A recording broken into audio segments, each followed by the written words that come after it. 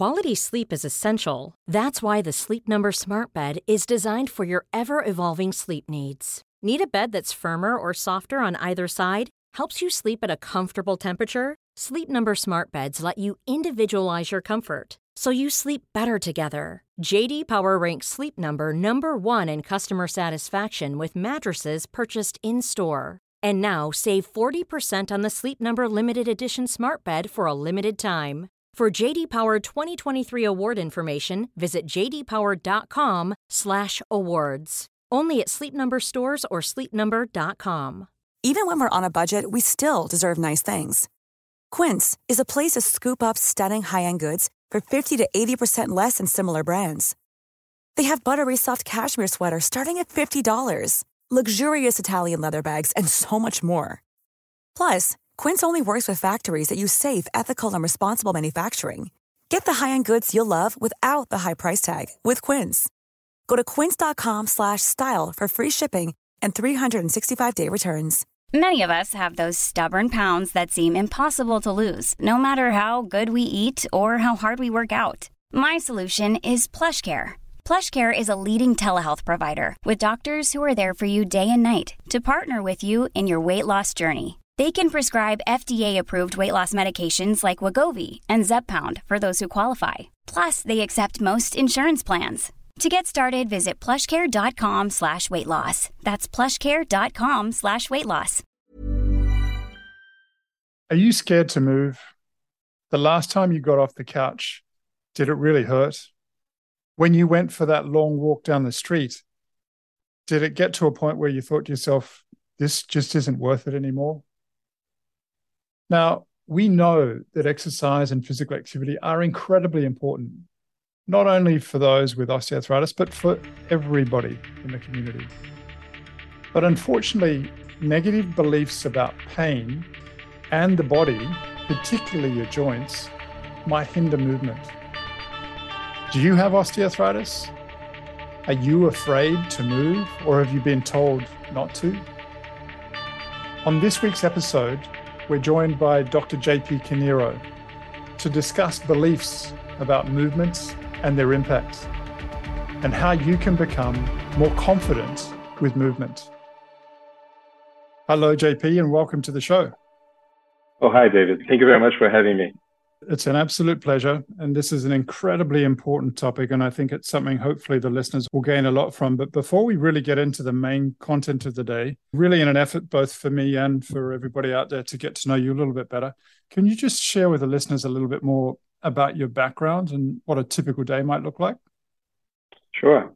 So I'm originally from Brazil, from the southern region of Brazil. I lived there until I was 25 years old. I did my undergraduate. I started doing teaching soon after I finished my undergraduate, along with my master's degree. And I was very fortunate to have lecturers that were clinicians and researchers. And I always gravitated towards them because they seemed to bring this relevance to what they're teaching. So I finished my degree, and one of the things that we didn't have was the biomechanics aspect in physio. So I did a master's in biomechanics and human movement and biomechanics of the knee specifically. And it's far removed from how I see the body these days, but it was very informative and it was a great research experience. And when I finished that, I felt like I wasn't a great clinician, and Australia was booming in terms of research around pain, around spinal pain. And that drove me to come to Australia and do a master's. I had a tiny barrier, which was I couldn't speak English when I came. And so I came a year before the master's with a colleague of mine, and we, did lots of different jobs and did some English, passed the test, entered the master's, and that was a complete change in my perception of physiotherapy. And what turned to be initially a 2-year trip, it's now I've been here for almost 18 years. Wonderful. I fell in love with the place. I had lots of opportunities. And since I finished the master's, I've been basically working 3 days in the clinic, seeing patients, and 2 days a week. I have a position at the university as a researcher, and I'm part of a larger group in which I can continue to work with the people that mentored me since I arrived here. So I feel very fortunate and supported in that direction. And I think that clinician and researcher role, and I do some teaching as well, keeps me on my toes. Yeah, it's a great balance, and it's a wonderful perspective. I think people who are more engaged in research potentially don't get through that lack of interaction with the people who have that lived experience, who live and breathe the experience of the disease. Now, JP, when you're not at work, what do you like to do?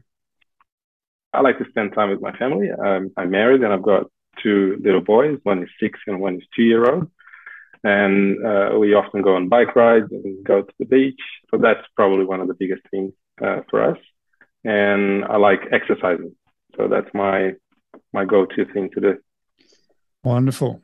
Yeah, I mean, having little kids is a great way to get outside, particularly in a beautiful climate like Perth. What sort of activities do you personally like to do? I practice Brazilian Jiu-Jitsu.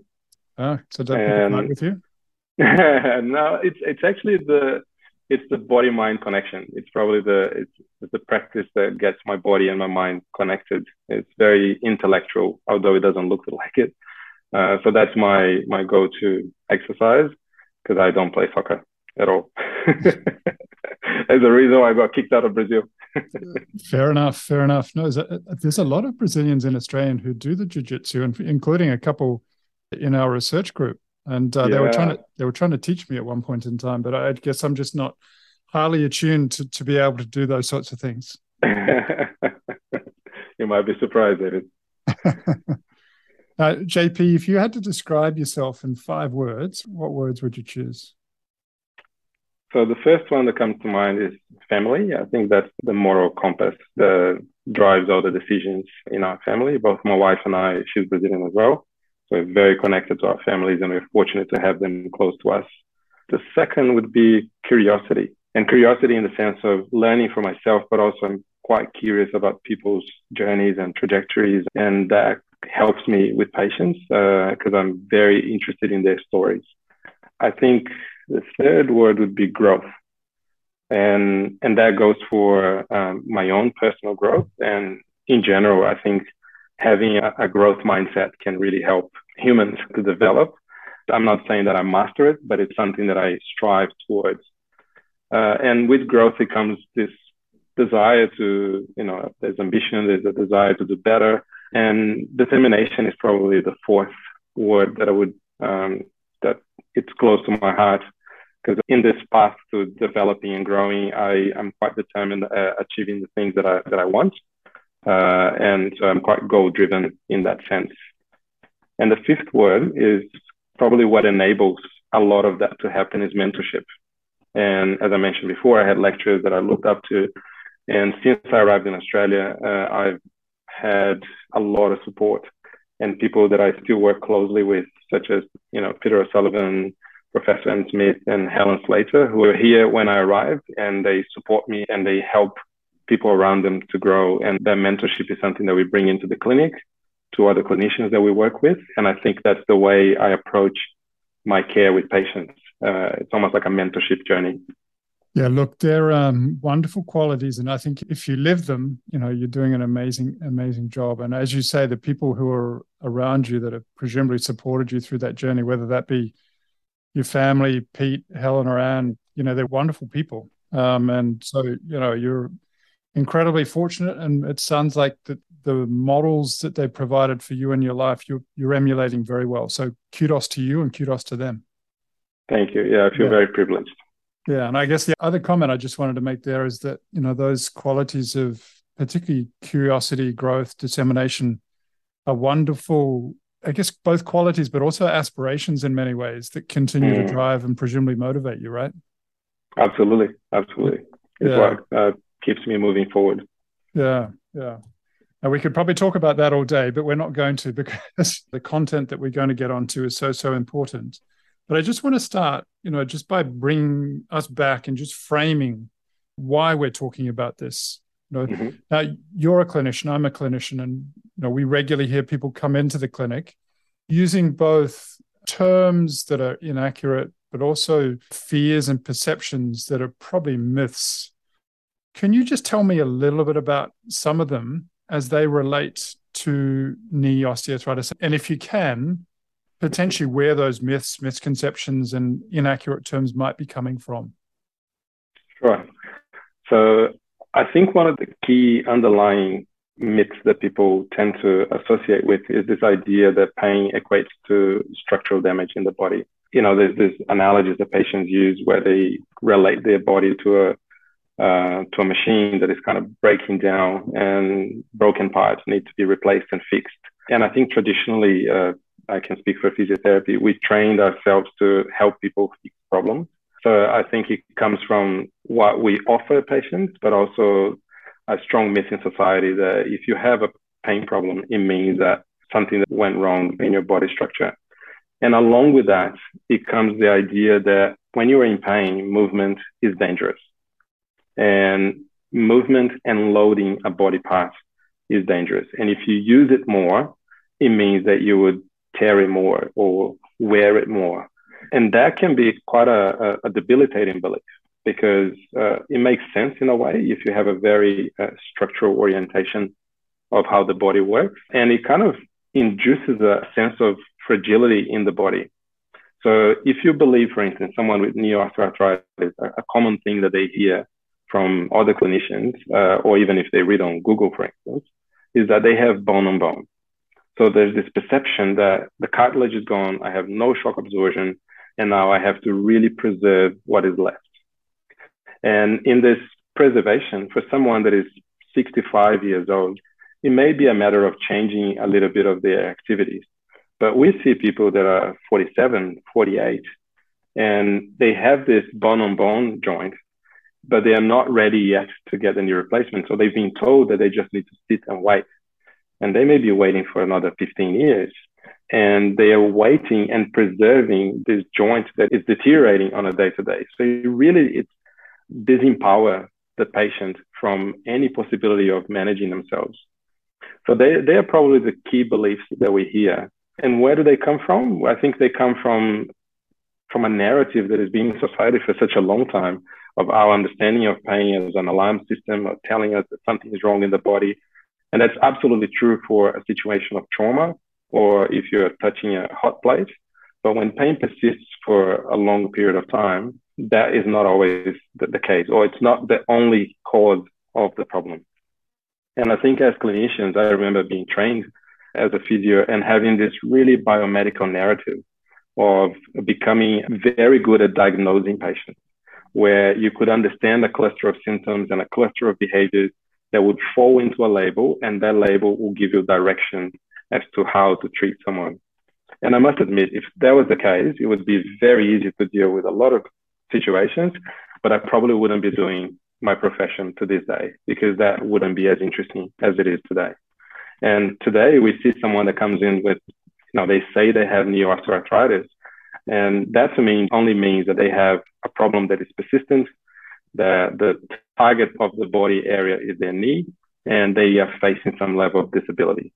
Now, tell me your story of living with this problem. And that's where my interest goes.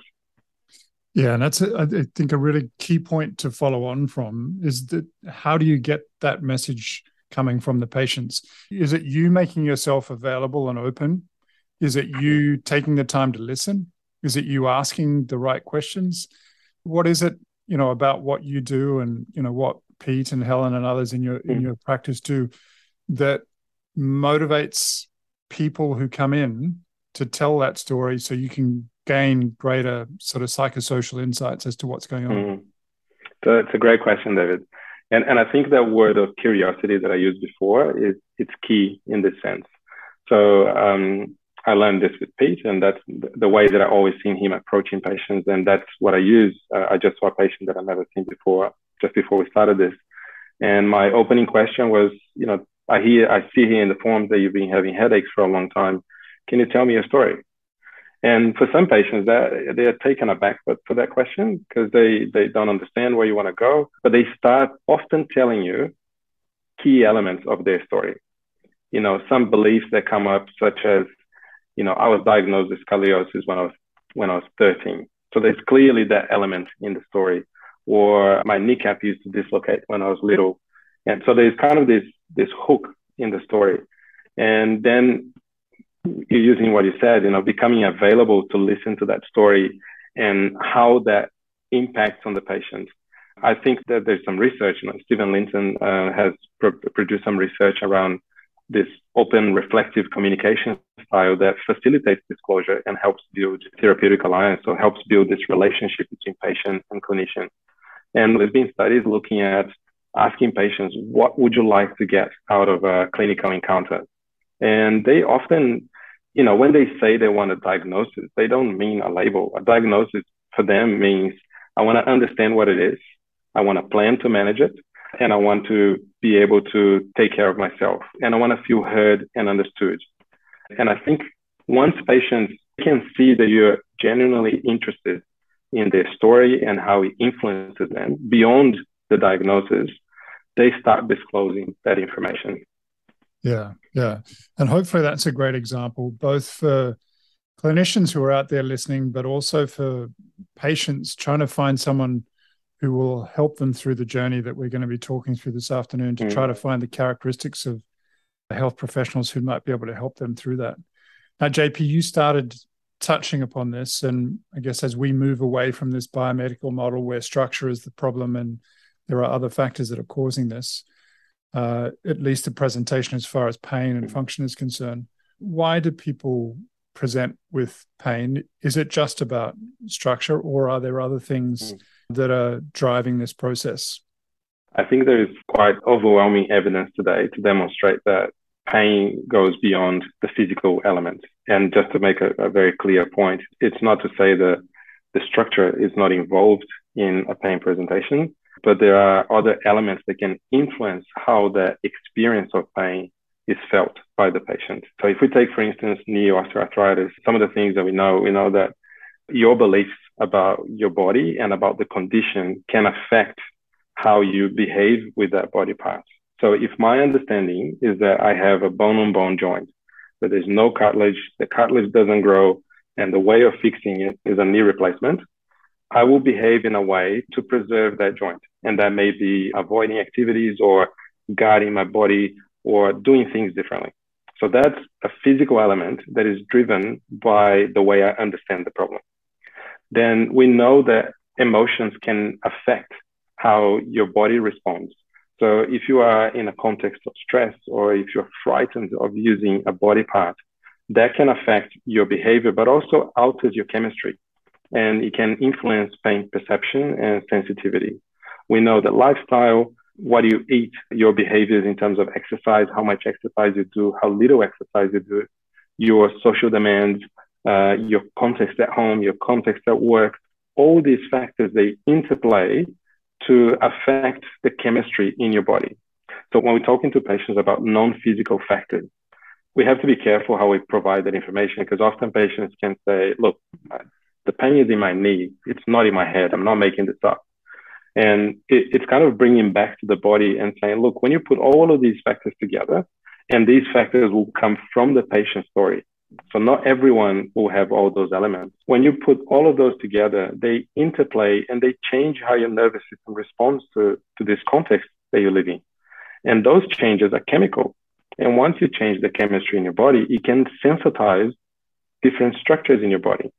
And your knee has structural changes that can become more susceptible to those chemical changes. So it's within the biology of the biopsychosocial model, but it's translating to patients, how can something like stress or my emotions or my beliefs affect my knee problem? And often for some patients, what is helpful, and that's the way I understand pain. If we imagine we have a threshold for our health, let's not think about pain, let's just think about health.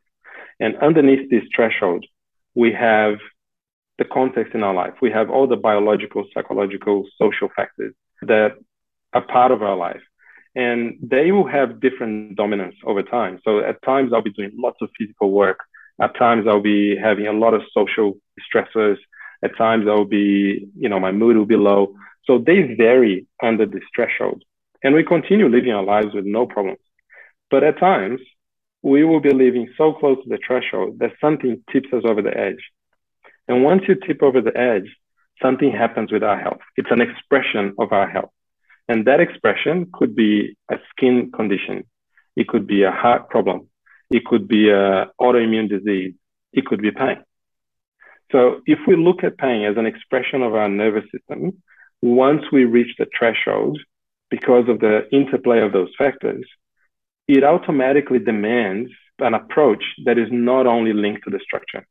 So if we think someone that starts presenting signs of a cardiac problem and they go and they see a cardiologist, not every patient will get a new heart, right? They don't get a heart replacement. They may need surgery, or they need a plan to prevent that surgery, or they need a plan to manage their condition. And often the plan that the cardiologist will give is a whole person plan. They talk about diet, they talk about stress, they talk about lifestyle, they talk about exercise and medication.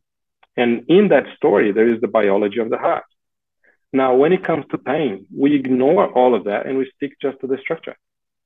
So bringing those kind of analogies, and often bringing that from the patient's story. So if the patient has diabetes, you say, how do you manage that? How do you understand it?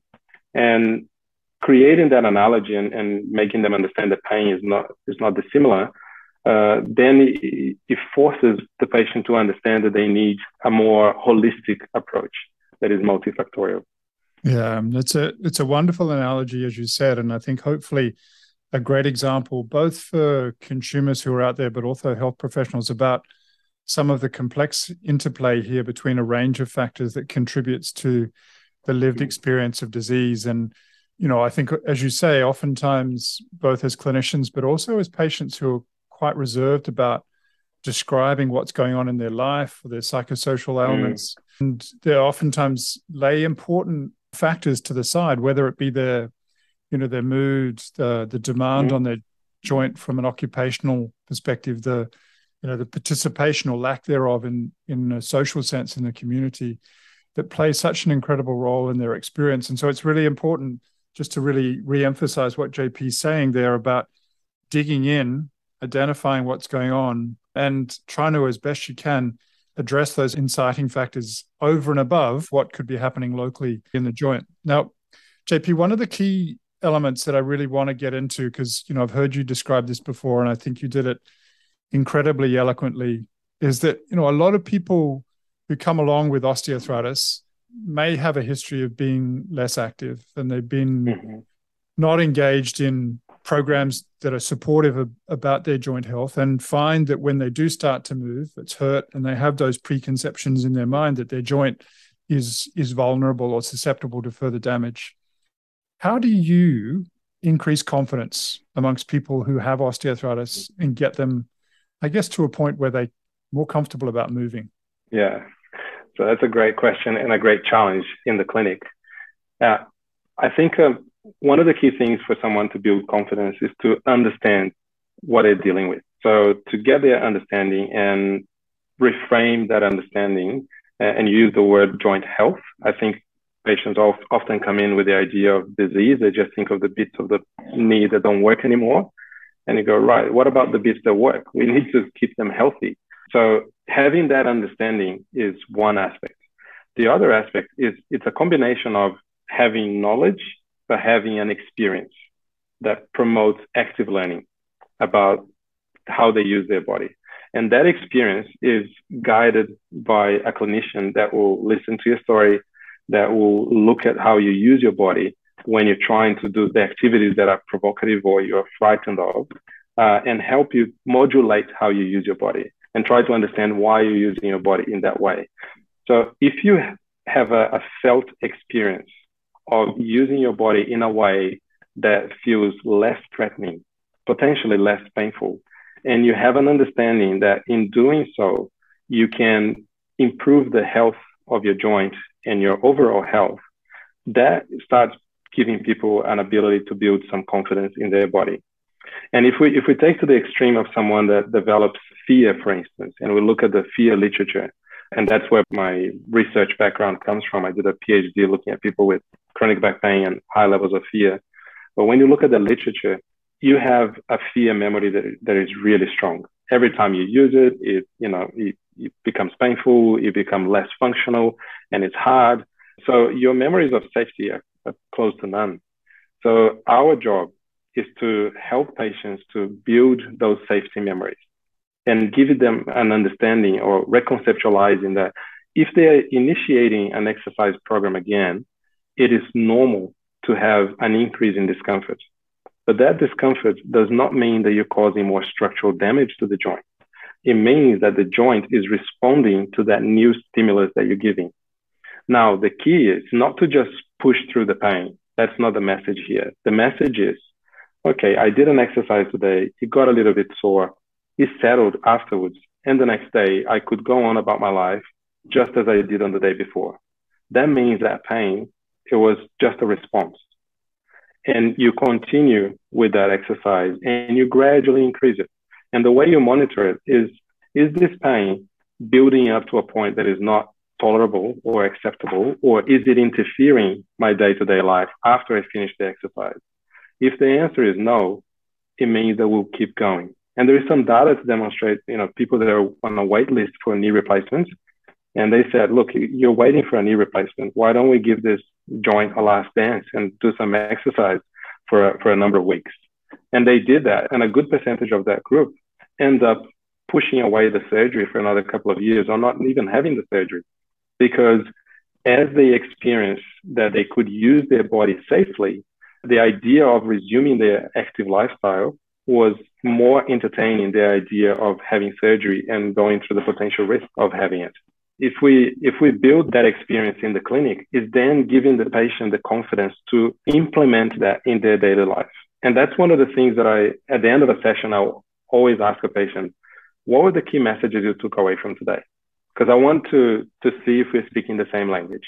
And if they tell me that they just got exercises, I use that opportunity to say, look, these exercises, we use them as a mechanism to build a new habit into your body, to build this safe memory experience. What I want you to do is to work on your habits. So we often give people habit changing strategies. And that's the most important thing, because they may do an exercise, 2 sets of 10, but continue with their bad habits or unhelpful habits. And that can have a detrimental effect. But if they are implementing those principles in their daily life, they start experimenting. And you can see patients coming back and saying, look, I was walking uphill the other day and I tried doing that, relaxing my knees and pushing more through my feet and regulating my breathing. And I felt fine. Do you think I'll be able to go for a quick jog? So you can see that their fear is kind of moving, the barrier is moving. So that to me, it just shows that they're experimenting and building confidence. Yeah, no, it's tremendous description. And I think from the perspective of the people who are listening, hopefully superbly helpful. Just to expand on that a little bit further, what are the key ingredients you think in the relationship between the consumer, the patient, and the health professional that facilitates promoting confidence? Mm-hmm. Is it, their trust and belief in the person that they're talking to? Is it the fact that clinicians listen to them? Is it identifying the issues that might be introducing that fear? Or is it the prolonged relationship over a period of time that creates ongoing confidence? What do you think are the key ingredients there that people might be able to emulate? I think you touched on most of the ingredients. And I think the combination of ingredients will vary depending on the personalities that are interacting in that session. And I say that because some people can make significant changes within the session, and some people take longer time to make those changes. But I think in that clinical encounter, it has to be an encounter where the patient comes to a place they feel safe to disclose their fears, their concerns, and their understanding of the problem. And they are taking seriously when they say that they tried exercising and it always hurt them. Because we often say, but you didn't do the exercise the way that I do. So we have to listen to the patient and say, so what you're telling me is that you're really sensitive. You went to Hydra and you're sore for 3 days afterwards. So it's kind of meeting the patient where they are. So if the patient feels understood and they go, this guy listened to me, he did a comprehensive assessment, he made me part of this communication, he clarified my questions, and he asked me to help him design a plan for myself. It builds trusting relationship. And also not to promise people that this is the be all and end all. It's more around saying, look, this is a plan that makes sense with your story. What do you think? And often at the end of a consult, and I'm kind of here describing what I do, but I'm kind of representing a group of people that work with this approach that are around the world. And for the listeners, I want you to put yourself in your shoes in a clinical encounter where you're going, okay, this is what I should be getting when I see a physio, for instance.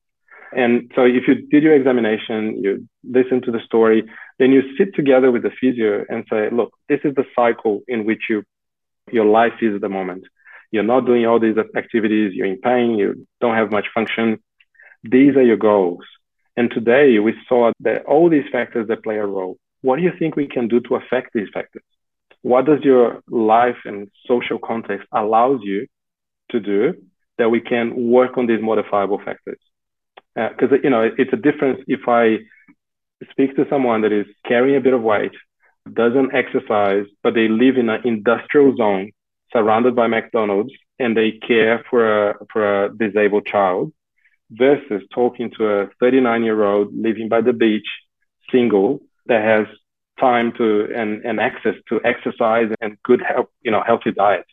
So understanding the context, I can't change where they live, but I can take that in consideration and saying, look, you finding a gym is not for you. You need a home exercise program. And, you need support in terms of your diet. And the 39-year-old, he might just need to get his bum off the couch and enjoy the shore and look for the healthy food and etc. So that experience where the patient feels that the physio not only understands their need, but understands who they are, how they learn, what are the things surrounding their context, and what are the demands and barriers of their life. Yeah. Tremendous examples. And I think in the interest of teasing those out a little bit more, I might get you to relay a couple more explanations from some wonderful cases you put together in a narrative for the British Journal of Sports Medicine. And we'll include a link to that and some additional resources that JP's put together, including an infographic in the show notes. I'm going to do this in the reverse direction, starting with the third case that you included in that narrative. Specifically, this is a sedentary retiree who presents with severe pain, quite marked structural change on their x-ray, and general deconditioning, a lot of comorbidities, including depression, sleep apnea, obesity, and quite negative beliefs about their exercise. So they were quite worried about the things you were saying before, that the knees, bone on bone, and they couldn't exercise. So what would you explain to that person, and what types of treatment do you think would be your focus for that particular person? So I think that gentleman, he would be a person that has all these comorbidities, right? So his health is affected in many ways. So if we look at his health and not his knee away, we need to find a way that he becomes more active, because we know that if he's more active, we can push his body towards a anti-inflammatory environment that can help with all of those ailments that he has. In terms of his knee, we need to find a window as to how much exercise can he do that doesn't make his knee become a barrier for him to being active. And just on that, one of the common things that I hear from patients is that they just do hydro because they've been told hydro is the only way of taking the load off the knee. And hydro is wonderful for someone that has a really inflamed and irritated joint that can't tolerate much exercise at all. But for other people, it's not enough, especially if their demands are walking or going up and down stairs. So maybe someone may start with hydro, but they very quickly have to start doing weight-bearing exercises to meet the demands of their life. So for him was about having an understanding similar to what I described before about pain being an expression of his health, similar to all these other factors. The fact that he had significant structural changes, it means that that joint is very susceptible to any inflammatory changes in his body. And rightly or wrongly, with someone like that, probably telling them that we are developing a management plan that moves them from a pro-inflammatory state to an anti-inflammatory state. And that encompasses all these factors that are lifestyle and activity changes to help modify the chemistry in his body. So that's kind of the overall approach with someone like him. Does he need quadriceps exercises to strengthen his thigh muscles? Yeah, he needs that. But we'll provide that once he is able to tolerate some form of load and he understands that the active approach is promoting overall health for him. Because one of the barriers for someone like him is that he left the cardiologist consult being told that he needs to exercise at least 150 minutes a week. And then he comes to the physio and say, well, it's a great advice, but I can't walk down the road. How can I exercise 150 minutes a week? So it's kind of meeting the demands of his overall health and saying, look, the knee cannot be a barrier. So we can't do something that is constantly provocative for him. So for him, kind of finding a way where we could load his leg and gradually increase his ability to tolerate load without provoking a flare-up, that was enough to get him on board and get him moving in that more active lifestyle. And for someone like him, weight loss had been demonstrated or had been touched upon by several other clinicians. So I didn't have to touch on that. He brought that up. But he said that for him, the only way of losing weight was exercising because his diet was okay. So that's where people get really stuck.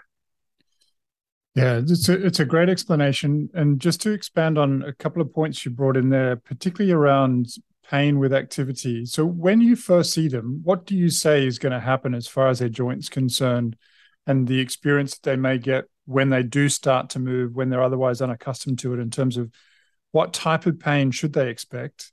What type of pain is wholeheartedly acceptable and just suggests they're doing work versus pain that they should be concerned about? Yes. So I think it depends on how they respond to what we do in the session. So if we can make significant changes on how they use their body with considerable change in pain, or with no change in pain, it's the same pain that they have, but they're moving in a more natural way, they're not guarded, and enables a more natural movement for them, I'll be telling that patient, I'll say, look, if we can perform these activities, the level of discomfort that you're feeling, it shouldn't go beyond what is acceptable to you. So I make very clear that it's not a push through pain principle. It's a principle where you're doing an activity, it gets a bit sore, but it settles once you stop. And it cannot interfere with your daily activity. So they are kind of the measurements as to what is good pain in a way. And oftentimes when we take a very behavioral approach in the clinic, so we get patients to do the very things that they have trouble with. And when they are doing that, I'm not asking them all the time, how much pain you have, or I asked about their experience. And they might say, I can't do this. They're protecting the leg. So let's say they're getting up from the chair and they're taking the weight off their leg. They're holding their breath. They're guarding. And I said, right, so what do you notice in your body? Oh, you're noticing all these things. Great. So how about we change that? If I met you 6 months ago, would you be getting up from the chair like this? Oh, no, I used to just spring out of the chair. Okay, so can we try to tap into that memory? So can you relax your body? Can you feel the weight in your feet? And now can you engage your legs and get up? And they do it and go, oh yeah, it's still painful. Okay, right, so you're doing something that is more close to what you normally do, but the same level of discomfort. What do you think that means? So it's not a telling them what to do. It's a dance where you're kind of trying to extract their understanding. And often patients will say, right, so what you're telling me is that it's safe for me to do this. Going, yeah, that's exactly right. But what happens if tomorrow I wake up and my knee is really sore? I'm going, well, that will be something that we'll learn, because it's telling us that what you did here today is beyond your capacity and we need to dial down. But I want to hear from you tomorrow. I want an email from you telling me how you responded. So it's creating that, and that's what I meant before about promising, is to say, look, this is a journey and it's not like this. It's often like this. So what JP is doing with his hand is he's got an upward trajectory versus a very lumpy trajectory. Yeah, yes. Yeah. With ups and downs. Yeah, it's very, very individual. Yeah, and obviously it has to be tailored according to how they respond to what you're saying. Now, JP, I haven't managed time particularly well, and we could probably talk about this all day, and we'll probably have to get you back at some point to expand on some of these concepts. Are there any other key messages you want to get across today? Yes, I guess the message for the patient is, what do you expect when you see a clinician that is going to help you? And I think the big thing is our brain in society is trained to go and see someone to help us fix a problem. So we often go to see a physio to get something fixed. So it's very a passive process. And for something like osteoarthritis, where you need to actively manage this, you need to find yourself someone that can be a guide or a coach that understands your problem, gives you principles, sends you out to road test these principles, receives the feedback, upgrades your program, graduates it, sends you out to road test it again. So it's an approach where both of you are working, but at the end of this story, there you go. So they're driven by what you want to achieve. And another point that is really important here is that often patients come to physio and they say, you know, you really don't want me to have surgery because for you, that's like a failure of rehab. And it's not. And for some patients, I make that really clear.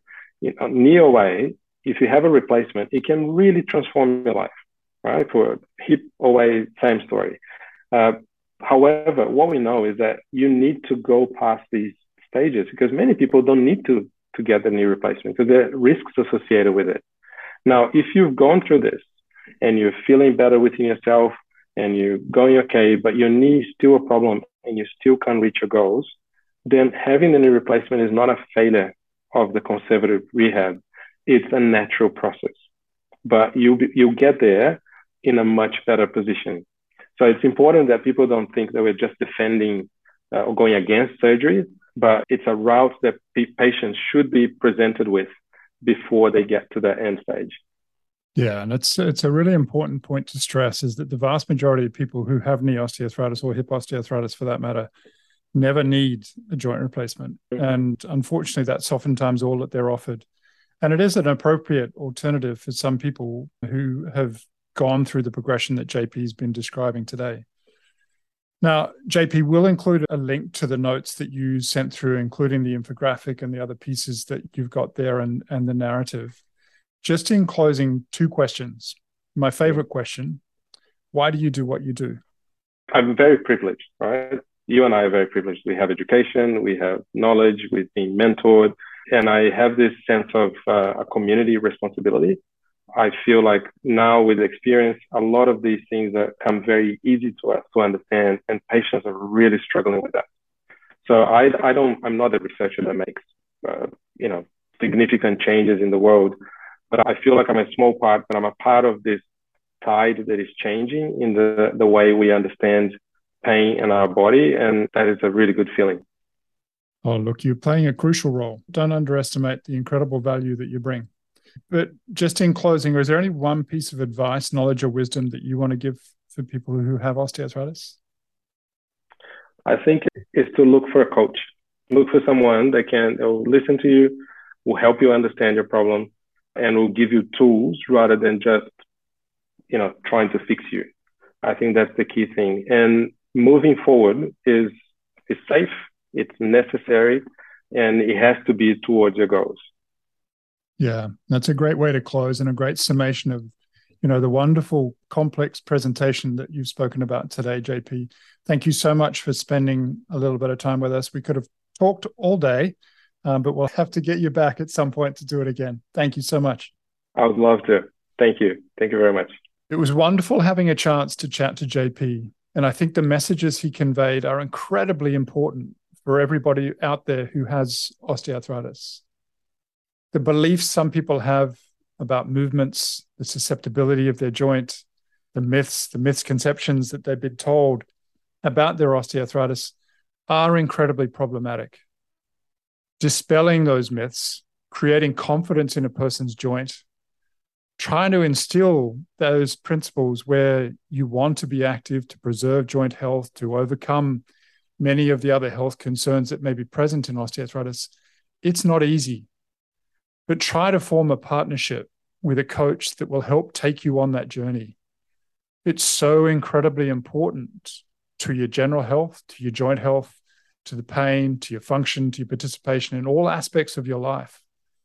But try to find that person who's going to engage you in that meaningful clinician relationship so that they can take you on that incredibly important journey and you can do that together.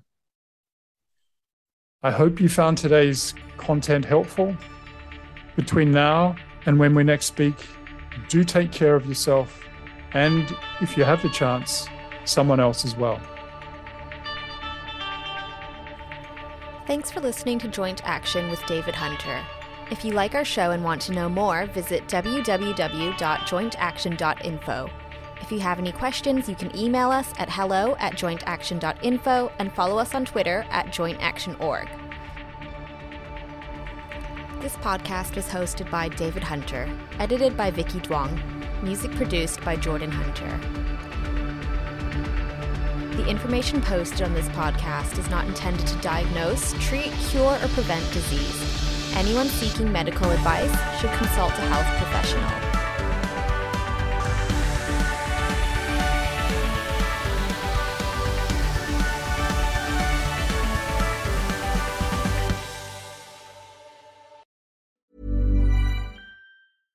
Imagine the softest sheets you've ever felt. Now imagine them getting even softer over time. That's what you'll feel with Boll & Branch's organic cotton sheets. In a recent customer survey, 96% replied that Boll & Branch sheets get softer with every wash. Start getting your best night's sleep in these sheets that get softer and softer for years to come. Try their sheets with a 30-night guarantee. Plus, get 15% off your first order at bollandbranch.com. Code BUTTERY. Exclusions apply. See site for details. A lot can happen in 3 years, like a chatbot may be your new best friend. But what won't change? Needing health insurance. United Healthcare Tri-Term Medical Plans, underwritten by Golden Rule Insurance Company, offer flexible, budget-friendly coverage that lasts nearly 3 years in some states. Learn more at uh1.com. Even when we're on a budget, we still deserve nice things. Quince is a place to scoop up stunning high-end goods for 50 to 80% less than similar brands. They have buttery soft cashmere sweaters starting at $50, luxurious Italian leather bags, and so much more. Plus, Quince only works with factories that use safe, ethical, and responsible manufacturing. Get the high-end goods you'll love without the high price tag with Quince. Go to quince.com/style for free shipping and 365-day returns.